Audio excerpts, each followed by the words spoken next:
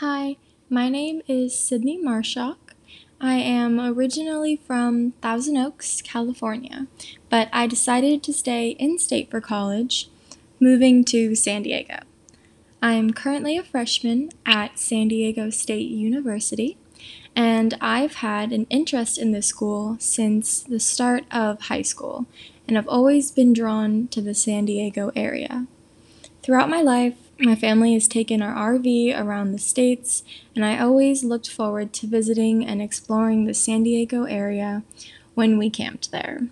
I really enjoy living in this area as it has great weather and is also close enough to home so I can visit frequently. I've picked the major of environmental sciences as it seems relevant and helpful in today's society. I am very interested in the subjects relating to my major, including climate change, endangered species, species diversity, and sustainability. Although I'm not completely sure what my plan is after graduating, I hope to use my degree to potentially help businesses become more sustainable and eco-friendly. Another option I have would be helping save and restore endangered species habitats from anthropogenic causes. Before college, I attended Westlake High School, where I was very focused on my academics and athletics.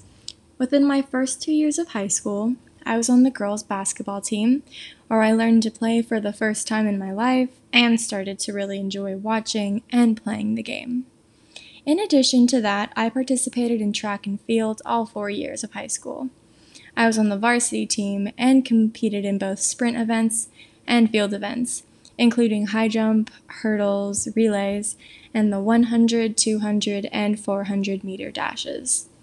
At this school, I also gained my interest in environmental sciences, as I took 2 classes that revolved around environmental studies and were taught by a very informed and enthusiastic teacher.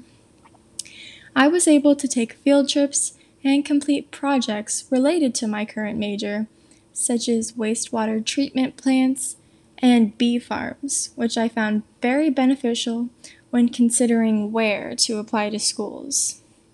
I'm the oldest sibling, and I have one younger sister, about 2 years younger than me.